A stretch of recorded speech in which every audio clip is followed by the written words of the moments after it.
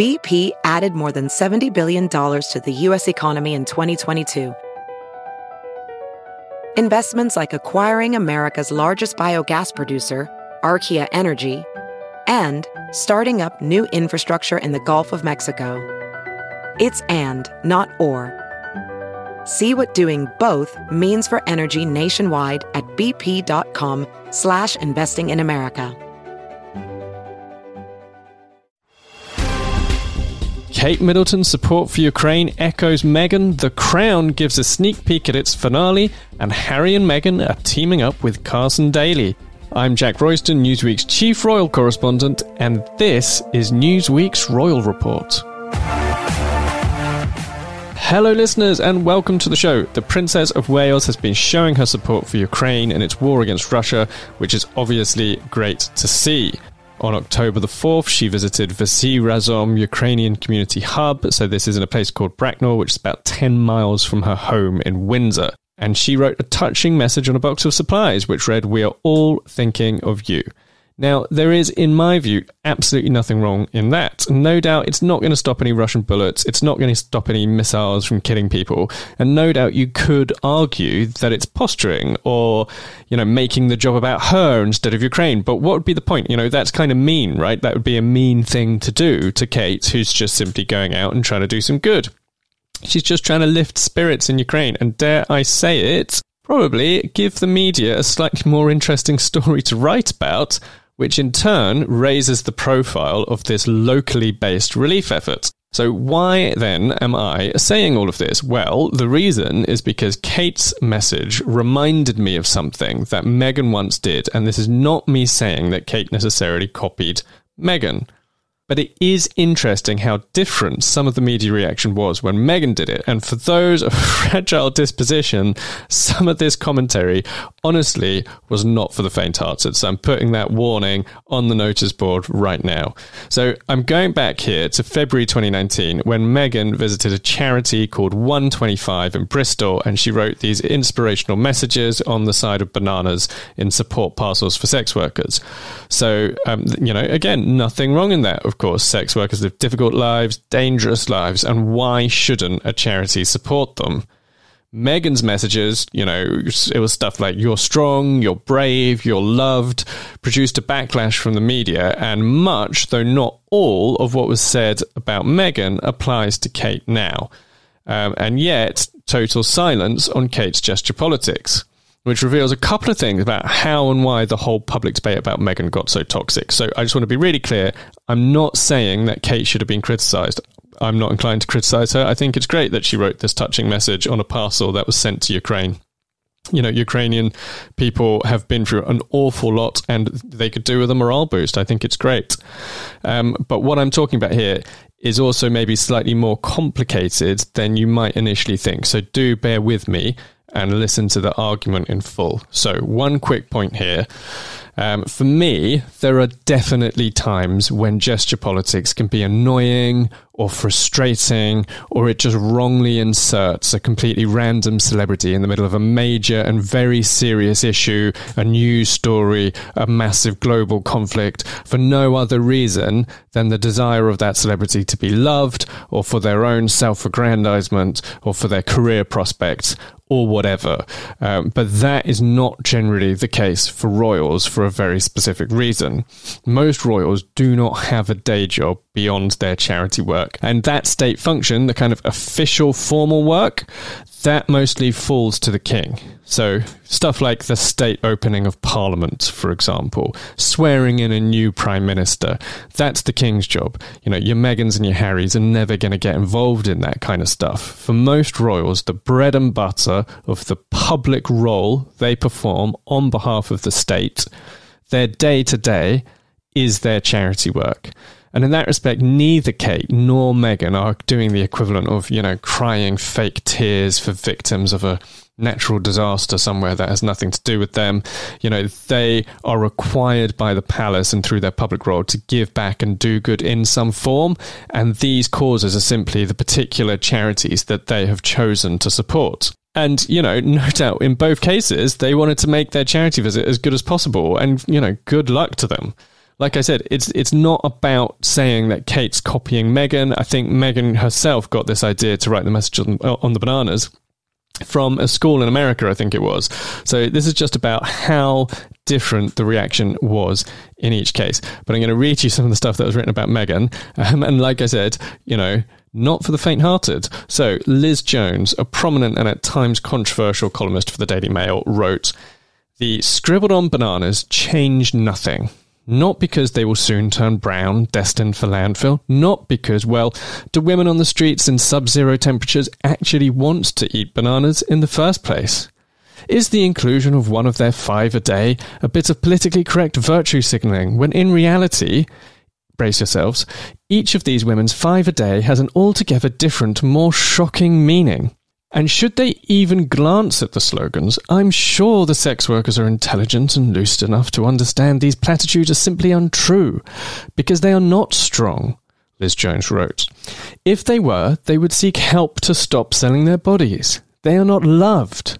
If they were, by a man, by their families, by their friends, they would be given shelter, a job. And they are not special. They know this every time they have sex with a man for money." Now, I'm going to leave for another day her highly dubious contention that the only thing sex workers need to do to find a better life is seek help. I mean, obviously, she doesn't even say who they're supposed to be seeking help from. So I'm just going to park that one, different issue. But firstly, note her use of the phrase virtue signalling. And secondly, the whole thing, this changes nothing, she says, of Meghan. So in other words, writing the messages on the bananas changes nothing. Well, that can be applied just as easily to Kate and Ukraine.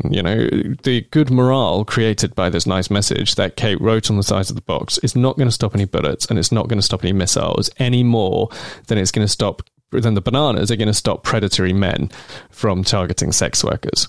So, the 5 a day reference, I mean, where do I begin? I think the only thing really to say about that is it's just such a horrendous reference to find in a newspaper, and I'll just leave that there.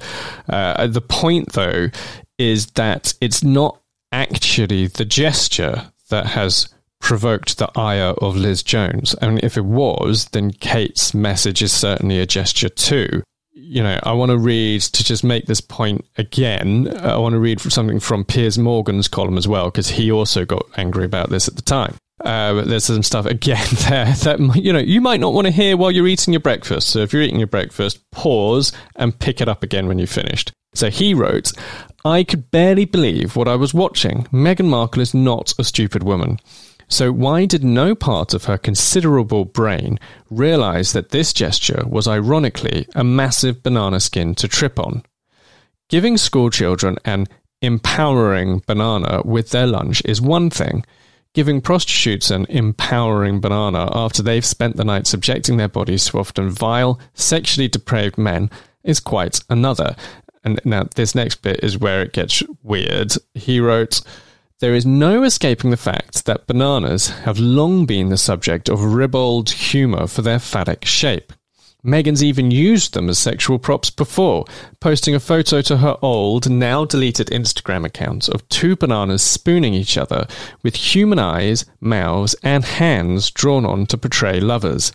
Sleep tight was her accompanying message, which was later assumed to be a reference to her then secret lover, Harry." Now, for those who don't recall, which is probably most listeners, I would have thought, this Instagram picture was like 2 bananas hugging each other. It was incredibly innocent and had absolutely nothing whatsoever to do with phallic representation, and definitely had nothing whatsoever to do with sexual props. So that, who knows what corner of Piers Morgan's mind that particular interpretation came out of. However, the bigger point here is that Piers Morgan and Liz Jones and a whole load of other people who blew up about this at the time weren't angry because the gesture wasn't going to do any good. They weren't angry because Meghan was making herself the heart of the story, or because of any unfortunate subliminal connection to bananas. They were angry because they just don't like socially conscious progressive politics. And whatever they might say about free speech, they actually don't want anyone else to like it either. But I think the wider context here is important too. So there was definitely a widespread societal backlash against what is often described on the right as woke politics. But there's a kind of more specific Harry and Meghan wider context here too, which I want to get into. This all happened in February 2019. So this is a month after Meghan told Harry for the first time that she was experiencing suicidal thoughts. For those who have seen it was actually the Oprah Winfrey interview when she first described this, not the Netflix documentary. But they had a visit to the Royal Albert Hall to Totem by Cirque du Soleil, and then it was before they left for that Meghan told Harry for the first time that she didn't want to be alive anymore. So that was in January 2019, a month before the bananas. And to give a little potted timeline of the media backlash against Meghan, so it kind of started, to all intents and purposes, towards the tail end of 2019. No doubt there were some difficult and unpleasant things written about Meghan at the beginning of their relationship when it first came out in kind of October, November 2016. But the papers also at that time were running vast quantities of gushingly positive stories about Meghan. And that, persisted through the whole kind of disintegration of Meghan's relationship with Thomas Markle. Sure, yes, there was a lot of stuff about, a lot of difficult stories for Meghan, negative stuff about Thomas Markle, his media interviews, all that kind of stuff. But there was also a huge amount of gushingly positive coverage about Meghan, particularly around the wedding, their engagement, 26 pages of the Mail and the Sun, picture, souvenir, picture pull-out, special editions, all of that kind of stuff. The point at which it became quite relentlessly toxic and negative and critical of Meghan came end of 2018 into and throughout 2019, and it happened in a couple of phases. So the first phase is the Palace backlash era. So this is when leaks about Meghan started appearing in British newspapers. So we're talking here suggestions she was difficult to work for. She was nicknamed Duchess Difficult by the Sunday Times, which is a kind of Rupert Murdoch-owned broadsheet newspaper of record, Sunday paper in Britain. Then you got the allegation that Meghan made Kate cry, that she had a tantrum about a tiara, and so on. So that takes you into January 2019, when she privately tells Harry that this is making her feel suicidal. The public obviously won't get to know that until some years later in 2021. So then February, 2019, the Thomas Markle situation blows up again.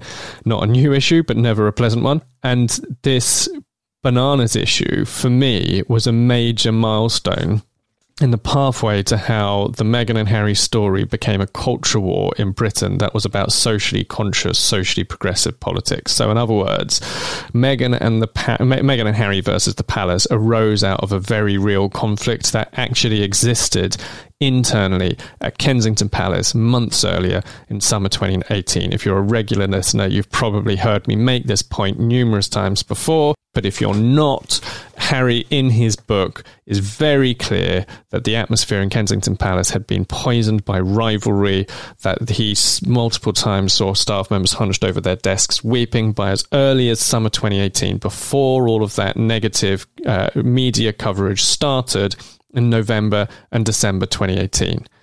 But this, so you have the Palace backlash era, then the bananas, for me, is a major milestone in how the negativity towards Harry and Meghan graduated from internal war at Kensington Palace into a new monster with a life of its own that was driven by this wider societal backlash against, what is termed woke politics, wokeism, or whatever you want to call it.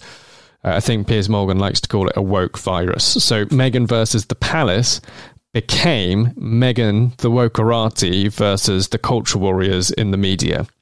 And that was a big part of what drove 2019 to be a year of relentless critical coverage of Meghan. So that in a way that was no longer tied to those very real internal conflicts that were actually happening at Kensington Palace. Now, it wasn't all because of this story, and of course this story is in itself built on the friction that had existed earlier. The Palace backlash era at the end of 2018 kind of, I think, ripped the plaster off for a lot of newspapers that, while they had been snide or sniping at points, were largely very positive about Meghan up until this era. So 2018 Palace backlash era rips the plaster off. 2019, the media start latching on to this idea that Meghan is a symbol of, woke politics in Britain. And then that fueled a kind of year of constant, relentless negative stories, some of which were incredibly petty and trivial, like, what colour a nail varnish is, or, shutting your own car door, or all of that kind of stuff. So for me, it's really significant that something that's so trivial, the distinction between a gesture in support of sex workers versus a gesture in support of Ukraine, both good causes, both important work, could have such drastically different outcomes. And of course, Meghan also previously said in 2020 that the year 2019 was almost unsurvivable. And of course, it was not just about the media. A lot of it was also about social media as well. There was a lot of negativity that I think in reality, analysis indicated originated from really a very small number of accounts, but it was a constant presence on social media during that year. And, another thing that it's important to say is that while all of this was going on, those newspapers do not necessarily always speak for the people of Britain. Sometimes they speak for a significant cross-section that makes up their readership. Sometimes they run, honestly, a lot of stories that even their own readers don't agree with. And in this particular case, by the end of 2019, Meghan was still very popular in Britain. She was liked by about 55% of the country by November 2019. So that is actually more support and more popularity than she had in America in December 2022, for example, shortly before the Netflix documentary came out. So it's important to understand that just because these papers were trying to tear down Meghan, it doesn't mean that they were successful. But of course, these instances operate on two levels. So the first level they operate on is about the relationship between the press and Meghan and Harry. And then the second level is the relationship between the press and their readerships. And one thing that's really striking about Meghan and Harry is that they don't always necessarily seem to be able to see, despite the fact that they must see the polling. They must do. If you were in the palace, surely you would show Harry and Meghan the regular YouGov polling that showed how popular they were. But they didn't seem, to me, to have a concrete understanding of the fact that they were really popular despite what the papers were writing. And so that emotional reaction that Harry and Meghan had was a significant driving force behind, I think, their decision in the long run that they didn't want to be in Britain anymore. And so even though the press weren't convincing the public to hate Harry and Meghan, it still had a real-life consequences. It still had a real-life consequence because it had a consequence in the minds of Meghan and Harry, particularly Harry, who obviously viscerally hated the media from long before any of this ever happened. So it is a big issue for me. It's not the only issue. It's not the only issue at all. It may be that Harry and Meghan's departure from the royal family was inevitable, even if this had not happened. After all, they had completely independently, I would suggest, of this particular story, their working environment in Kensington Palace disintegrated so much that Prince William kind of forced them out of the private office there, and they had to move their private office to Buckingham Palace instead. So, who knows? Maybe things deteriorated so dramatically that their departure from Britain was inevitable. But I just think it's really interesting because this was the first big example of the culture war backlash against Meghan. I just thought it was quite significant that they've now had no criticism of Kate, quite rightly no criticism of Kate in relation to Ukraine. And on that note, I'm going to take a quick break. But before I do, don't forget to rate and review us on Spotify or Apple Podcasts or wherever you get your favourite shows. When I'm back, The Crown is preparing for its final season. This episode is brought to you in part by Noom. Forget one-size-fits-all diets. With Noom, you get a personalized weight loss plan that's tailored to your lifestyle. No food is off limits. Enjoy your favorites while discovering healthier habits. Noom's users love the flexible approach, blending psychology and biology to help you lose weight in a way that's sustainable for you. And great news for foodies. Noom just released the Noom Kitchen Cookbook, with 100 delicious, healthy recipes. Stay focused on what's important to you with Noom's psychology and biology-based approach. Sign up for your trial today at Noom.com. That's Noom.com. Noom.com. Grab your copy of The Noom Kitchen wherever books are sold.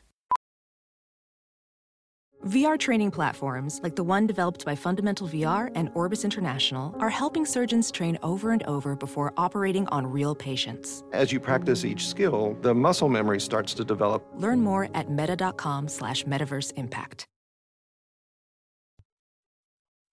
Hi everyone, and welcome back to the show. Netflix has released a teaser for the 6th and final season of The Crown. Now, if you're a fan of the show, there is, I'm sure, sadness as well as excitement in the knowledge that it's all finally coming to an end.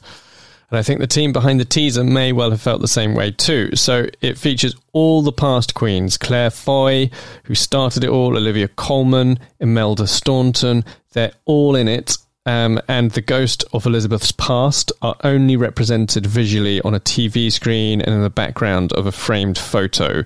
Their voices can be heard, though. It's kind of like a speech that's delivered by all three of them because it's stitched together. So it kind of takes you through the timeline of the Queen as told by The Crown. And it's about what it means to be monarch given by three different generations of Elizabeth. So it's powerful and dramatic, both in the sense that it kind of really evokes this kind of end of an era, final last hurrah of a major multi-award winning show, but also because it's quite a kind of thoughtful portrait of the Queen as both a figurehead and a person. So this kind of cobbled together, stitched together speech goes, "The crown is a symbol of permanence. It's something you are, not what you do," which is what Claire Foy's Queen Elizabeth says.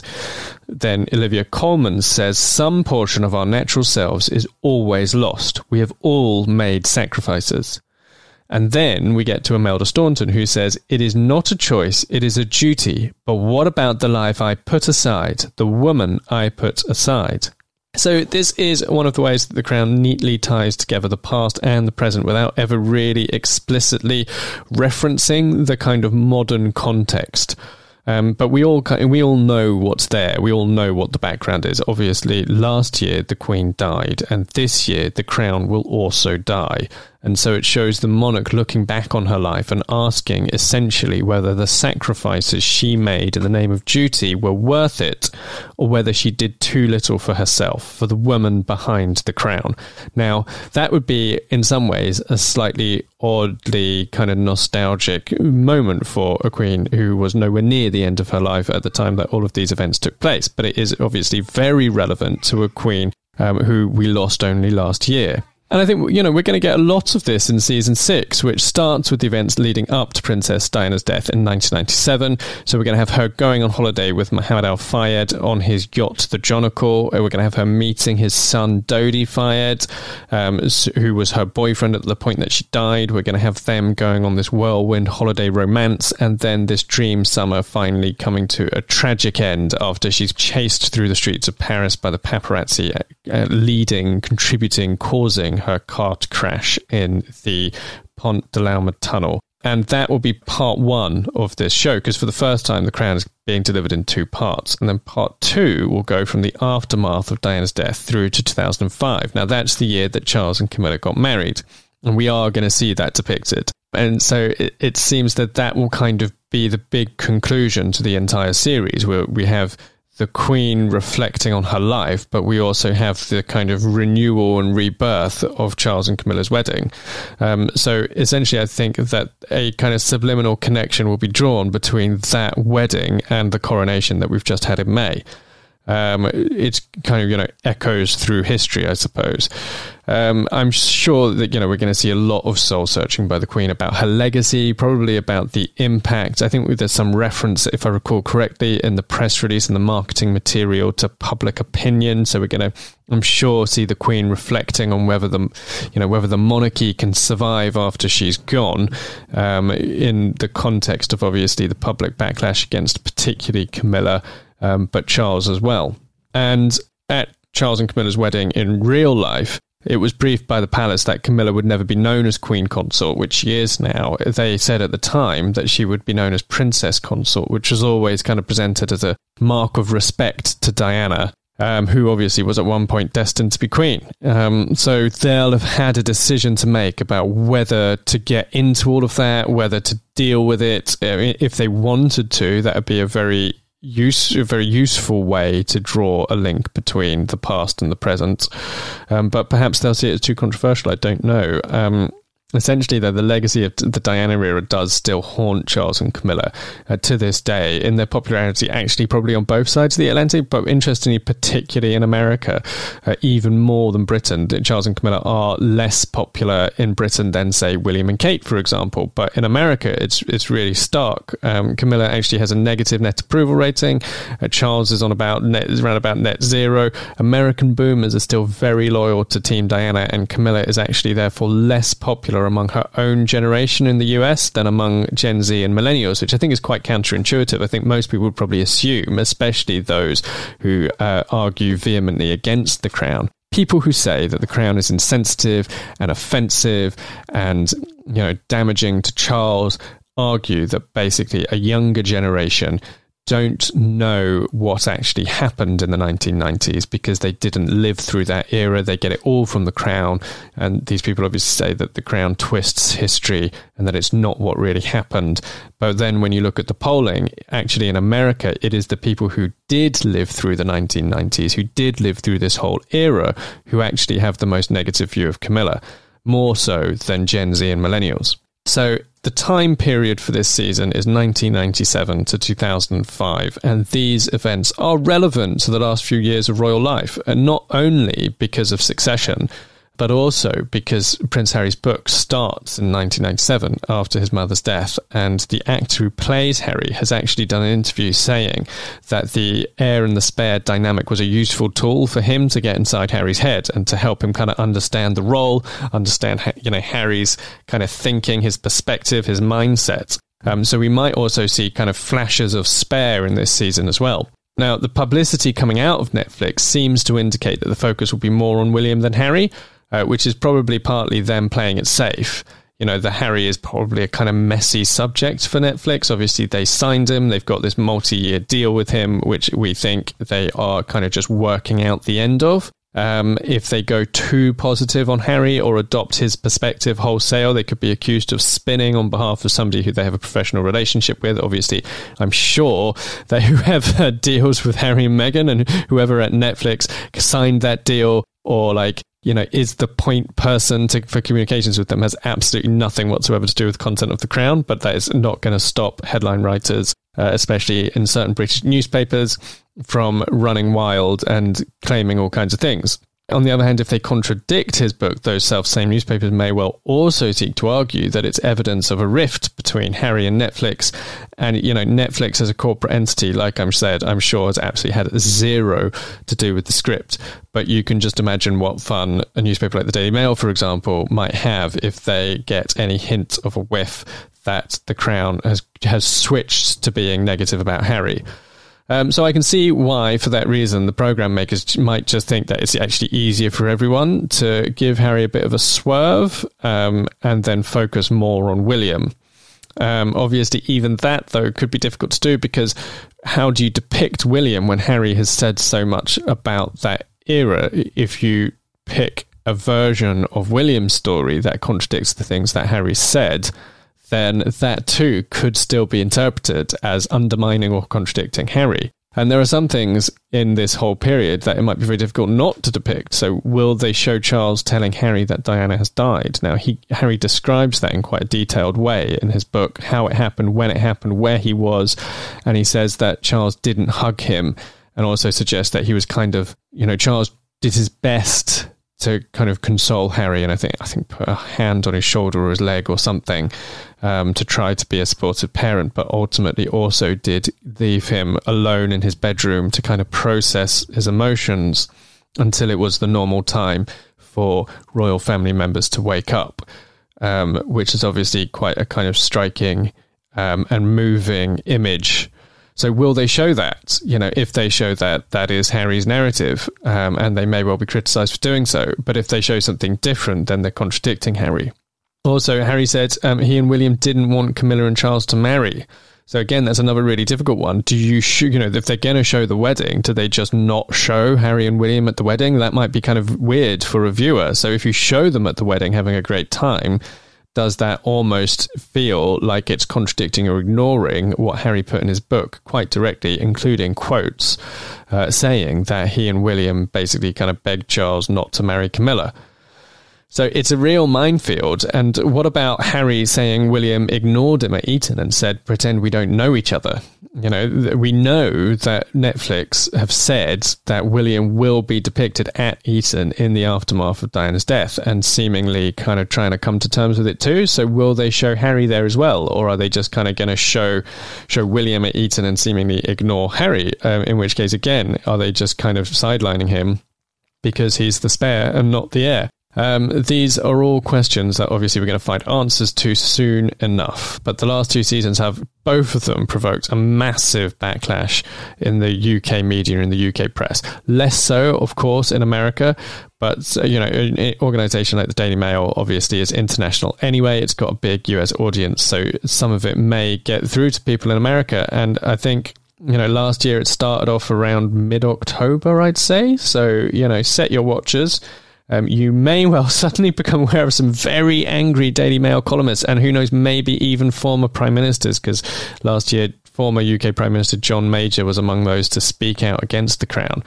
And if you start to hear a lot of hot air coming from West London, then you will know that details from the final season have started to leak out. I, for one, I'm going to watch it as soon as I get my hands on some screeners. I'm looking forward to it. I'm sure it won't all be completely historically accurate, and I'm sure that there are going to be some exceptional performances and some very ropey performances that are actually nothing like the real people. However, it is fiction, it's a drama, and I don't see any reason why people shouldn't engage with it on that level and enjoy it.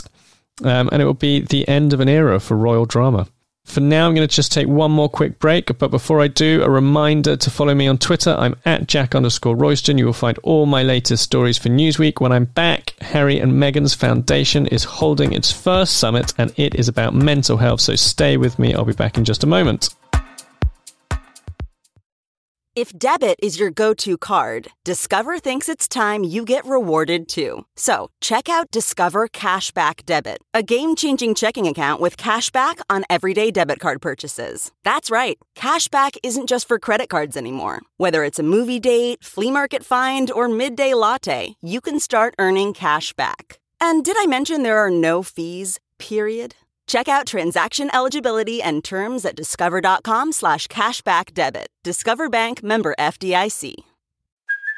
Hey, it's Kaylee Cuoco for Priceline. Ready to go to your happy place for a happy price? Well, why didn't you say so? Just download the Priceline app right now and save up to 60% on hotels. So whether it's Cousin Kevin's Kazoo Concert in Kansas City, go Kevin, or Becky's Bachelorette Bash in Bermuda, you never have to miss a trip ever again. So download the Priceline app today. Your savings are waiting.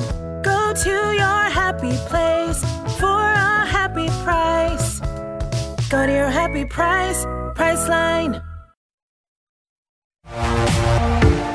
Hi everyone, and welcome back to the show. Harry and Meghan are preparing to chalk up another first. 3 years after their move to America, their Archerwell Foundation is hosting its first summit, and it's going to be titled the Archerwell Foundation Parent Summit: Mental Wellness in a Digital Age. Now, like many parents, they are clearly concerned about how young people are coping emotionally in the era of social media. There'll be parents at the summit who have experienced tragic loss, who Harry and Meghan have been working with behind the scenes. So clearly that will be a very moving event, I think. And it's all part of the Project Healthy Minds annual World Mental Health Day Festival. This is taking place on the 10th of October. So by the time you listen to this podcast, it may even have already happened. The summit will also have Surgeon General Vivek Murthy, who will join a conversation moderated by Carson Daly. And so this is all in New York City. Harry and Meghan's love affair with New York continues. And, I kind of feel like they love the California lifestyle, the space they've got out there, the weather, but they kind of love New York for work. I kind of think actually maybe they prefer New York professionally, like once it comes time to do their jobs, they actually kind of prefer New York. Like maybe if Doria had been in New York, would they even have moved to California at all? And I kind of get it as well, because New York and London are quite similar, in my opinion. The subway and the tube, the swearing, the population density, the swearing, the hipster bits like Williamsburg and Shoreditch. Not that Harry is very Shoreditch, really. He's not very Williamsburg either, but you know what I mean. They're very similar cities, hustle and bustle and lots of angry people. And this will be Harry and Meghan's, it'll be their umpteenth trip to New York, but it'll be their first trip to New York since May, when they were involved in what their spokesperson described as a 2-hour near catastrophic car chase. Obviously, there was a bit of a debate about that, and the NYPD kind of toned it down a little bit, but needless to say, it'll be interesting to see what happens. I think this event may be less likely to attract paparazzi attention. The other one was like a kind of big evening do, like an awards gala, and I think the Paps wanted to know where Harry and Meghan were going afterwards in case they went to meet another celebrity, or who knows, maybe they've got some secret property in New York that they were going back to.